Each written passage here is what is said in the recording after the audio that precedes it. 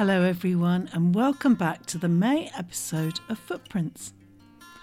This month it's all about trees. Coming up we visit Bath City Farm and find out about raising a wassail cup to the apple trees, and the High Sheriff and the Mayor make an appearance. In our Expert Eye section, Joe Middleton from the Woodland Trust tells us all about ash dieback. But let's begin with a tree trail in Bath. Fiona Bell joined me at the circus and told me about a new initiative to show off Bath's numerous and wondrous trees, and to show me some. I'm with Fiona Bell, who is here to talk about the Bath tree trails that she's involved in collaboration with Bathscape and others on the group. Tell me more about that, Fiona. Well, it's all come together in quite an exciting way, really. I went on a tree trail through the Sydney Gardens Tree Weekender in November, and I was so inspired by it. I thought, well, Bath needs some urban tree trails that we can share more widely with people who are either visiting the city or people who are residents who come into Bath. And so I messaged a whole group of people that I thought might be interested, and was very surprised they replied by return of email saying yes, they'd like to be part of the group, which included Lucy from Bathscape. It included people from Visit West, the people in the Forest of Imagination at Bath Spa University, and Bath Parks and Gardens people as well. So they all agreed to come together, and we looked at what we could do in terms of devising, curating sets of trees for people to go and find across the city, which would take them on a journey through our buildings, but also with a purpose to appreciate the trees that are in our landscape.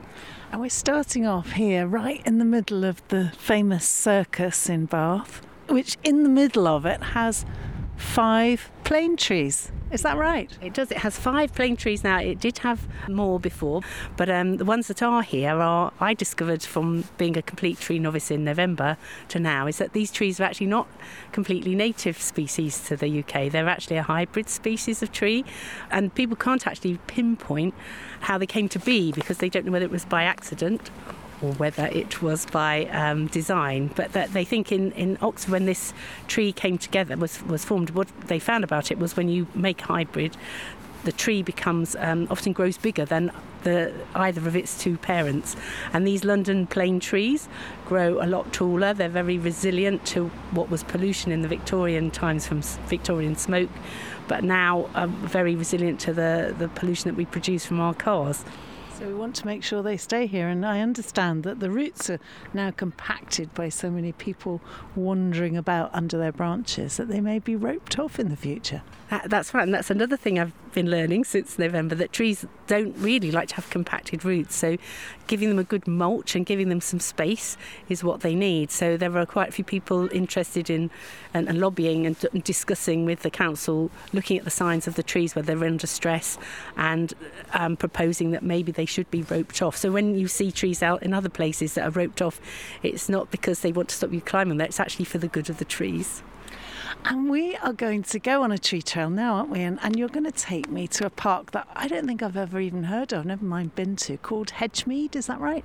That's right. We're going to go to Hedgemead Park, which was constructed in Victorian times after there'd been a landslip, and a huge number of trees were put into the park. And we've been delighted as we've taken more people around there that even local Bath people said, I've never been in this park before.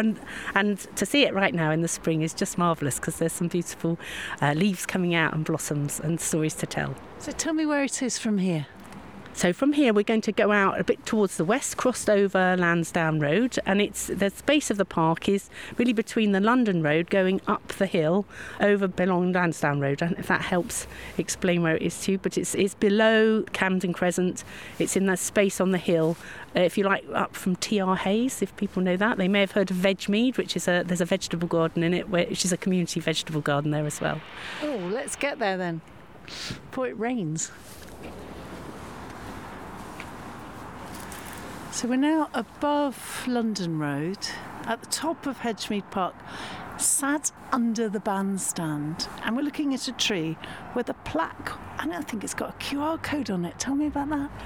Yes, and this is something that the Friends of Hedgemead Park put together. They decided they wanted to label their special trees so that other people could enjoy them, and they did this by putting QR codes on all the tree labels, which they then researched out what's the best way of labelling a tree, because some people worry about that, and they actually ended up getting in contact with the people who make the tree plaques for Kew Gardens.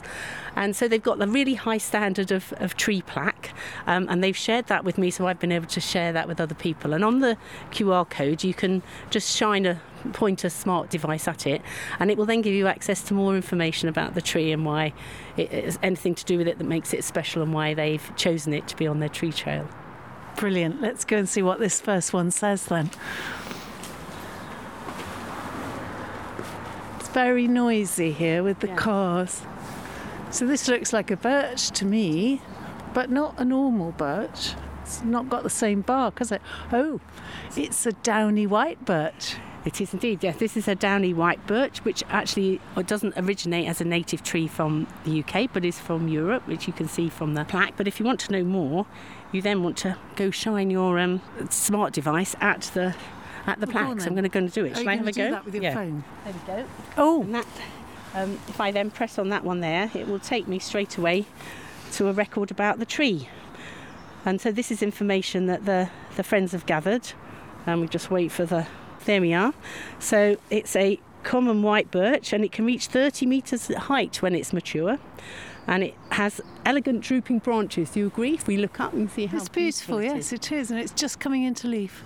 And it's a monoecious tree, which means both male and female flowers grow on this tree. Now that's another thing I've learnt about trees, because there are some that may only be just male or female, and there are some that are both. Oh, like the holly. The holly's only male or female, isn't it? And you have to have both to get the berries. I know that one.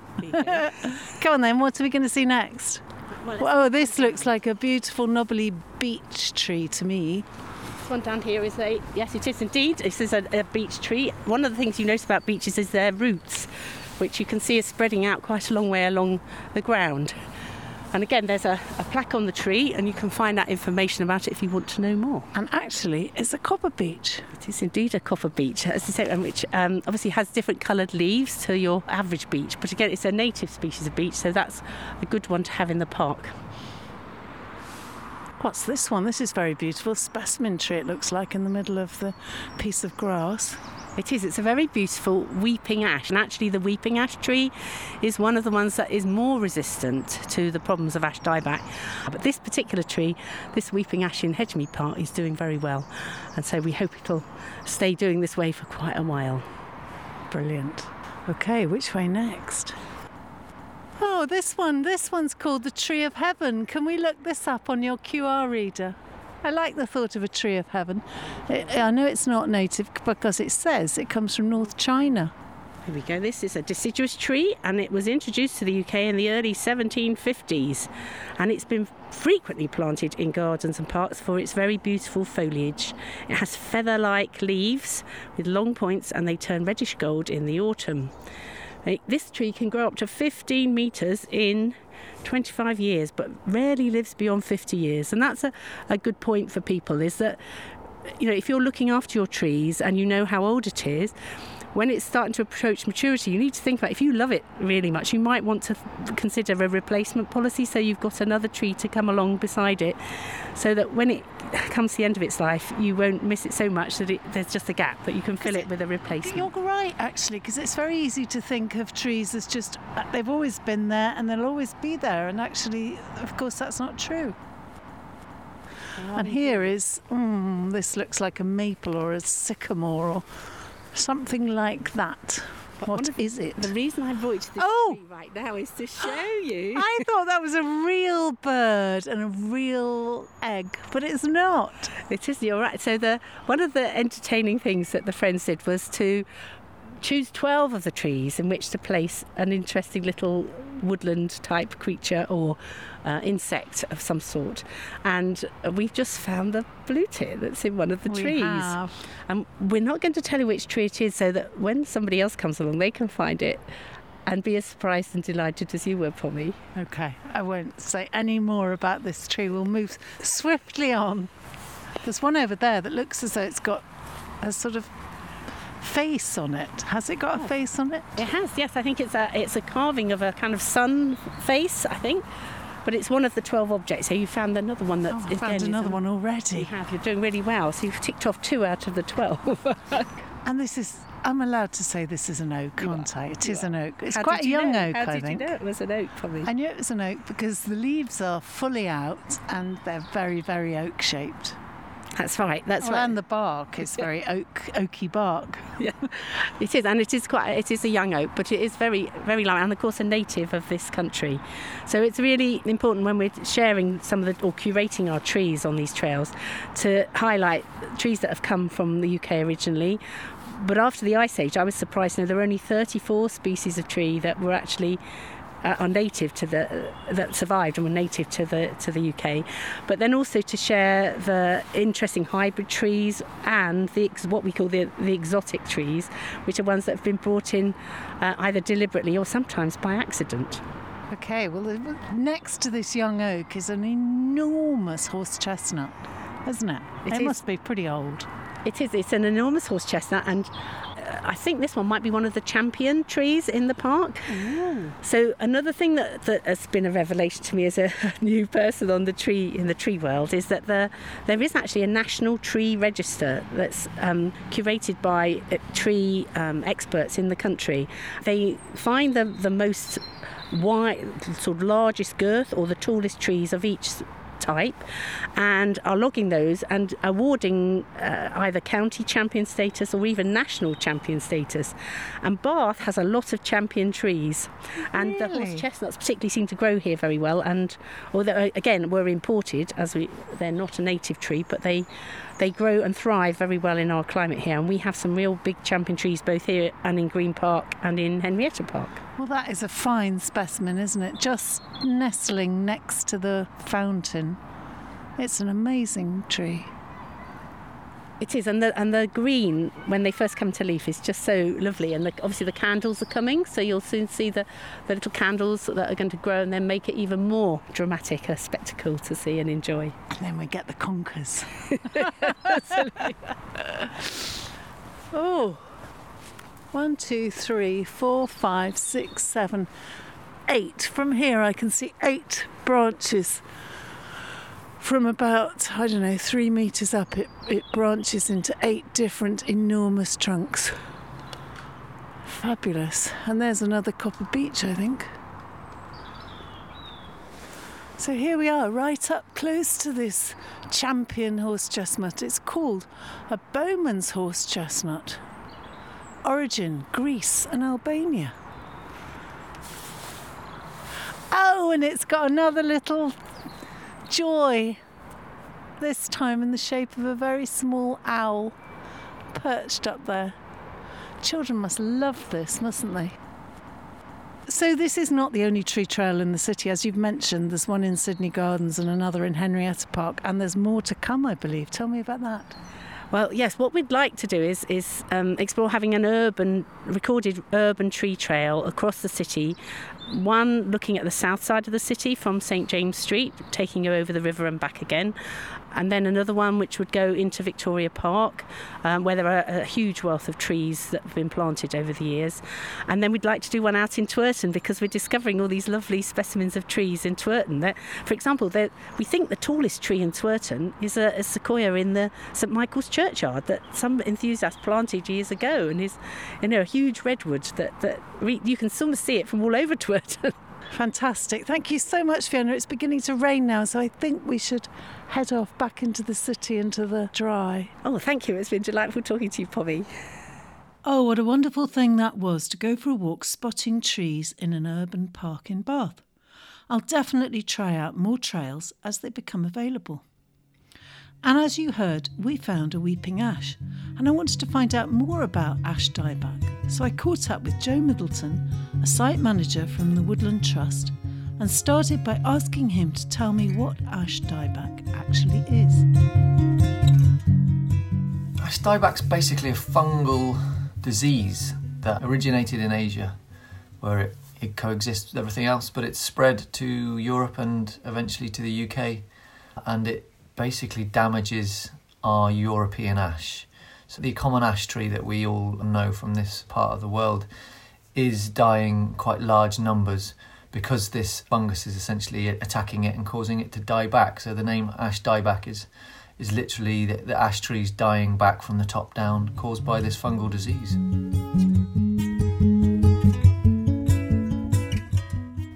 Ash dieback is basically, it's sort of the first in a long line of tree diseases that are coming because of globalization, essentially movement of timber, movement of saplings, garden materials around. So ash dieback only affects ash trees essentially, but unfortunately I don't want to be such a doom monger, but if you add on sudden oak death, sweet chestnut blight, Phytophthora ramorum larch, emerald ash borer, acute oak decline, the list goes on and on and on, and it's a slightly depressing outlook in terms of tree diseases, because nature just can't keep up with the way we are moving things around the globe at the moment. And ash dieback is the big one at the moment that is affecting us, is hitting our woodlands and our trees right now, and it's something that any landowner is having to do and take quite large steps to prevent it causing huge damage, much like Dutch elm disease did back in the 1970s.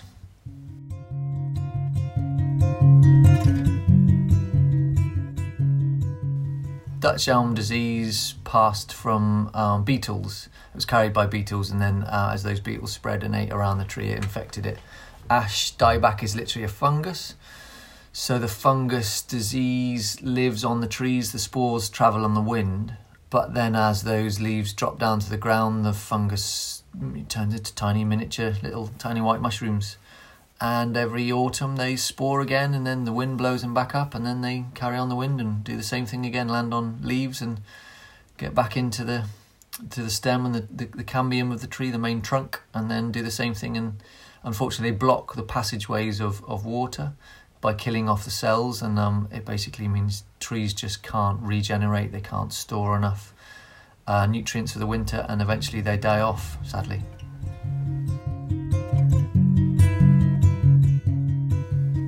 %80 of ash trees are likely to go. Now that figure, it does move. It started about 95% death, and it was very terrifying about 5 years ago, and then they've lowered it down to about 80. But at some stage we did think it would go even lower, but unfortunately not. The lessons we're learning from much of continental Europe, Norway, Finland, where it attacked probably about 10 years previous to us, is that, you will likely lose about 80% of your ash trees. So there's about a 20% tolerance. So if you've got a woodland with 100 trees, you'll only have 20 left, which is devastating. But it does mean that over centuries, there hopefully will be enough species diversity within that 20%, or genetic diversity, I should say, really, to be able to make new ash saplings that are tolerant to the disease and have coexisted and lived with it, and be able to make the next generation of ash trees for the future. So it's not full extinction, but it's a huge, 80% is a massive number. And also the species that depend on those woodlands, on those trees, are likely to disappear because of that. So not just individual species that are dependent entirely on ash will decline, just species that live in a wood. If you're lying in a woodland and you look up and 80% of the trees die, that sunlight, that air, that moisture, the wind is all going to completely change, and that climate that you've been used to will be not like anything you recognise. So a lot of species, both specialists and generalists, are likely to suffer quite badly from 80% loss of trees. The species that are entirely dependent on ash, we're hoping we'll find others to move to, and there's a few species we're looking at, such as alder, lime, possibly even sycamore as substitute species, and even something called aspen, which is actually native to the UK. It's one of the poplar family, and we're hoping that some other tree species will come and replicate the things that ash did. A lot of wildlife moves very slowly, not at the speed we do, so they will take a while, and hopefully they'll have time to be able to adapt. This is not evolution in practice. This is fast-scale globalization caused by things far beyond the normal timescale of plants and animals. trees are already dying en masse in woodlands. I've got some woods, I manage about 30 across the West Country. And I've got a couple of woods where I'd say 30% of the ash trees are already dead. Particularly the young trees, young pole stage trees are not coping with the ash dieback. They're not big enough and sturdy enough to survive. A lot of them regenerated back from the Great Storm in 86, I think it was. And then the mature trees, they're seeming to live with it longer. 200 or 300-year-old mature ash in the landscape or even in a woodland seem to be able to tolerate that disease a little bit more. They've got bigger root systems to be able to probably store nutrients for the winter. But in terms of the immediate effect now, you probably won't notice it, but roads are closing so people can chop down trees at a humongous cost to charities and landowners. Pathways are being closed in woodlands to stop people walking under them. You have a choice as a landowner. You either shut that path or you chop down the trees if they're dying. You can't just let people take their chances walking under it. You have a responsibility. So we are having to close paths temporarily to chop them down, unfortunately taking in machines to actually try and safely bring them down because we don't want to put a chainsaw operator under them in case the branches fall on their heads. Or en masse, we're having to close roads, huge stretches of roadsides to fell thousands of trees, both at Woodland Trust, National Trust, Highways Agency, Forestry Commission. Even private landowners are having to chop down and assess first in the summer to see the impact of the disease and how much it's spread, and then we're having to spend thousands and thousands of pounds on making them safe for people. Now that's only the case if it's a health and safety risk. And the Woodland Trust, it looks like our bill, we've budgeted about £10 million on sorting out ash dieback over the next 25 years. Can you imagine how much that affects a charity, like the Woodland Trust, who could be spending it on something better? But if you don't have health and safety, if you can just shut a path, if you don't have anyone walking under that tree, then the best advice I can give is don't panic. A tree's only dangerous if someone walks under it. If it's in the middle of a field, not way near, and if it's in the middle of a wood and there's not a path anywhere nearby, then that tree is just going to do its thing and let it naturally fall over time, provide a fantastic habitat for wildlife. But most importantly, don't fell it if you don't have to, because that's the only way we'll find the 20% resistant, or tolerant, should I say. We don't think there's any resistance, but there's a degree of tolerance. Nature will find a way of recovering over time without pesky humans interfering.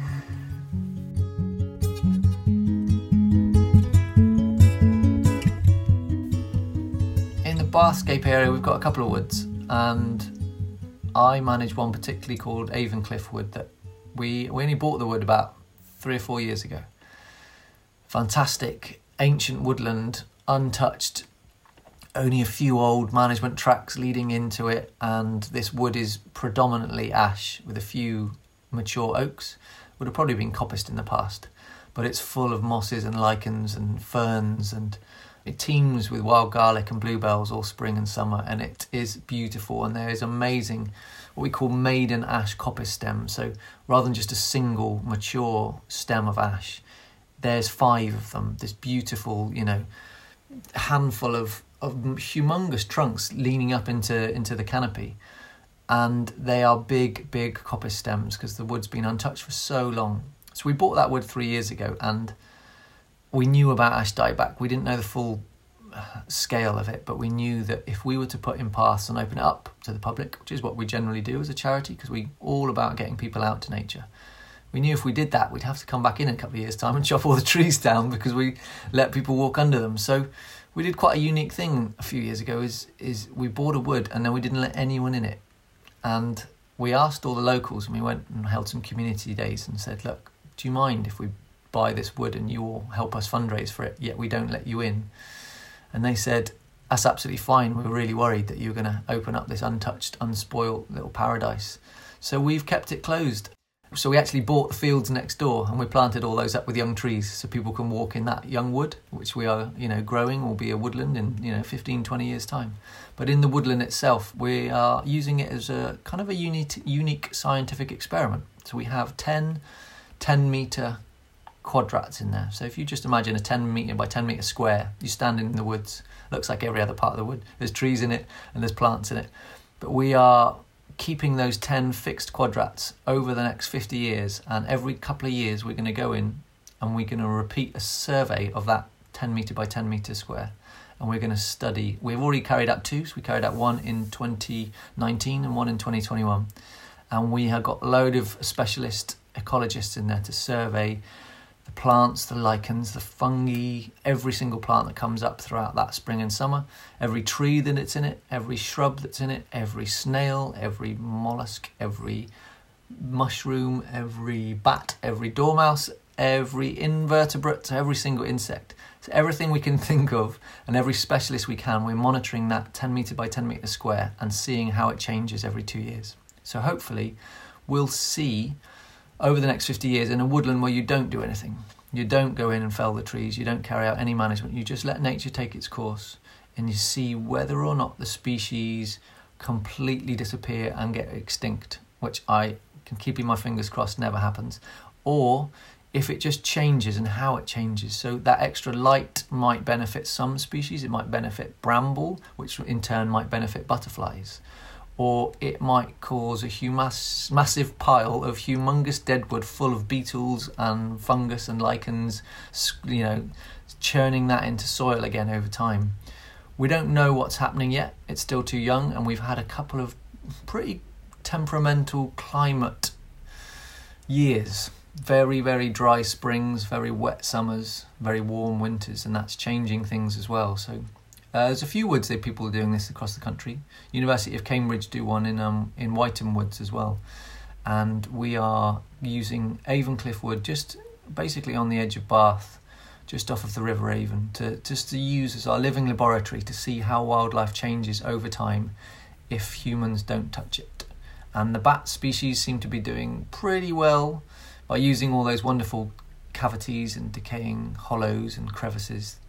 In 50 years' time, we'll be able to work out what worked, what didn't. So if the next disease comes along again, we know whether to do something or not. Because there's plenty of woods where we're all doing something, but we don't all have this unique opportunity to do nothing somewhere where no one goes and no person treads. Thanks there to Joe Middleton from the Woodland Trust, and you can find out more about their work by visiting their website, which is woodlandtrust.org.uk. Now, ash dieback, as we know, is a disease we're facing right now in the 21st century, but our ancestors have been doing what they could to protect the fruit harvests for a millennia. And so this year, way back at the end of January, when it was cold and the trees were just beginning to bud, I headed over to Bath City Farm to find out about the centuries-old tradition of wassailing. In this part of the country, it's one way to make sure the apple orchards produce abundant, disease-free fruit for making our precious cider. Kilter Theatre, in the form of a character named January, were there to do the honours and take us through the wassailing ceremony, and afterwards I grabbed a few words with January himself. Oh, and the High Sheriff and the Mayor made a surprise visit.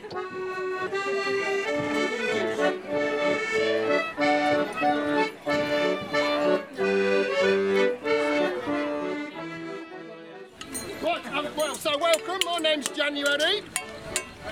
I'm the master of the wassailing ceremony here today at the beautiful Bath City Farm. A noise or something would always But the wassail is by far and away my favourite January event, and yours too, I trust. The fruiting trees are asleep. Apples, pears. Oh, yeah, no, you're right. Let's go for an oh. They've been sleeping a while now. Apples, pears, plums, peaches, cherries, the lot of them. But it's our job to wassail them, to wake them up. We've got to chase the evil spirits out of the branches where they've been sleeping throughout the winter and remind those apple trees and whatnot that they need to start getting going with this year's fruit.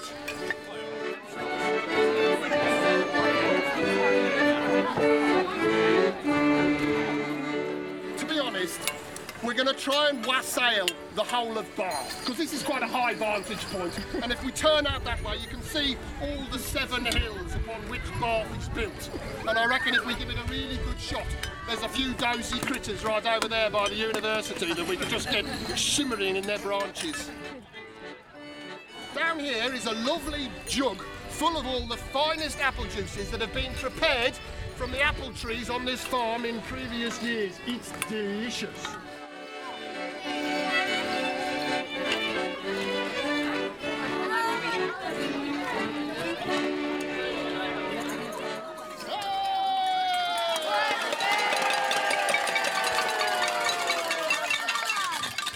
We wassail the trees, that they bear many a plum and many a pear.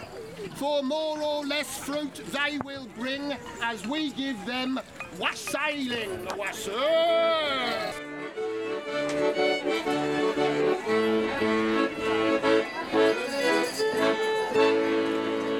Exciting, I'm here with the High Sheriff. Hello. Thomas Shepherd, yes, I'm the High Sheriff of Somerset. It's a wonderful afternoon. The rain is almost lashing down, but there are loads of people here, so isn't it great? And tell me why you're here. Well, I'm here because I keep on coming back to Bath City Farm because I can't resist it. It's such a wonderful place and such a wonderful energy up here.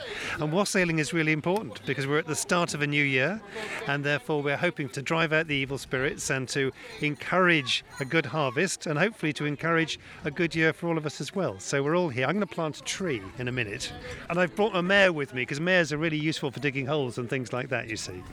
I'm attired in my gardening boots all You ready are. for both wassailing and, of course, for planting the tree. And Thomas Shepherd, the High Sheriff, very kindly invited me to come along, and I was delighted. Do you know what tree you're planting? Yes, I'm planting a Cox's Orange Pippin, which is my second favourite apple. Oh, what's your favourite? Russet. Okay, yeah, russet is nice, isn't it? Yeah, but russets are hard to get, so you have to sort of make do with Cox's Orange Pippins normally. Well, I think I should let you Thank two get up to the Thank you, Bart. fire.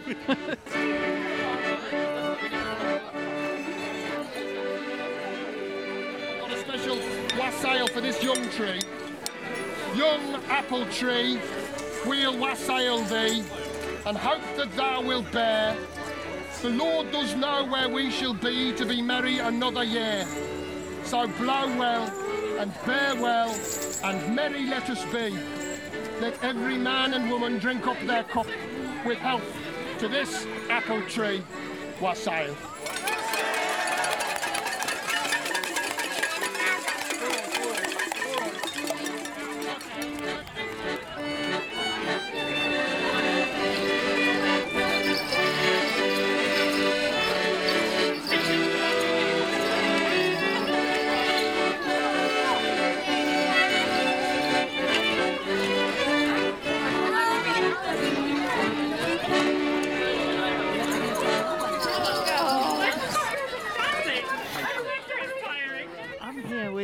January, played by Oliver Langdon from Kilter Theatre Company.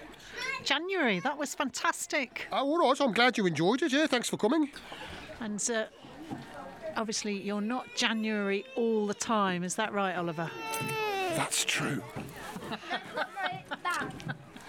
Oliver Langdon, is that right? Oliver Langdon, yes. I perform for Kilter Theatre.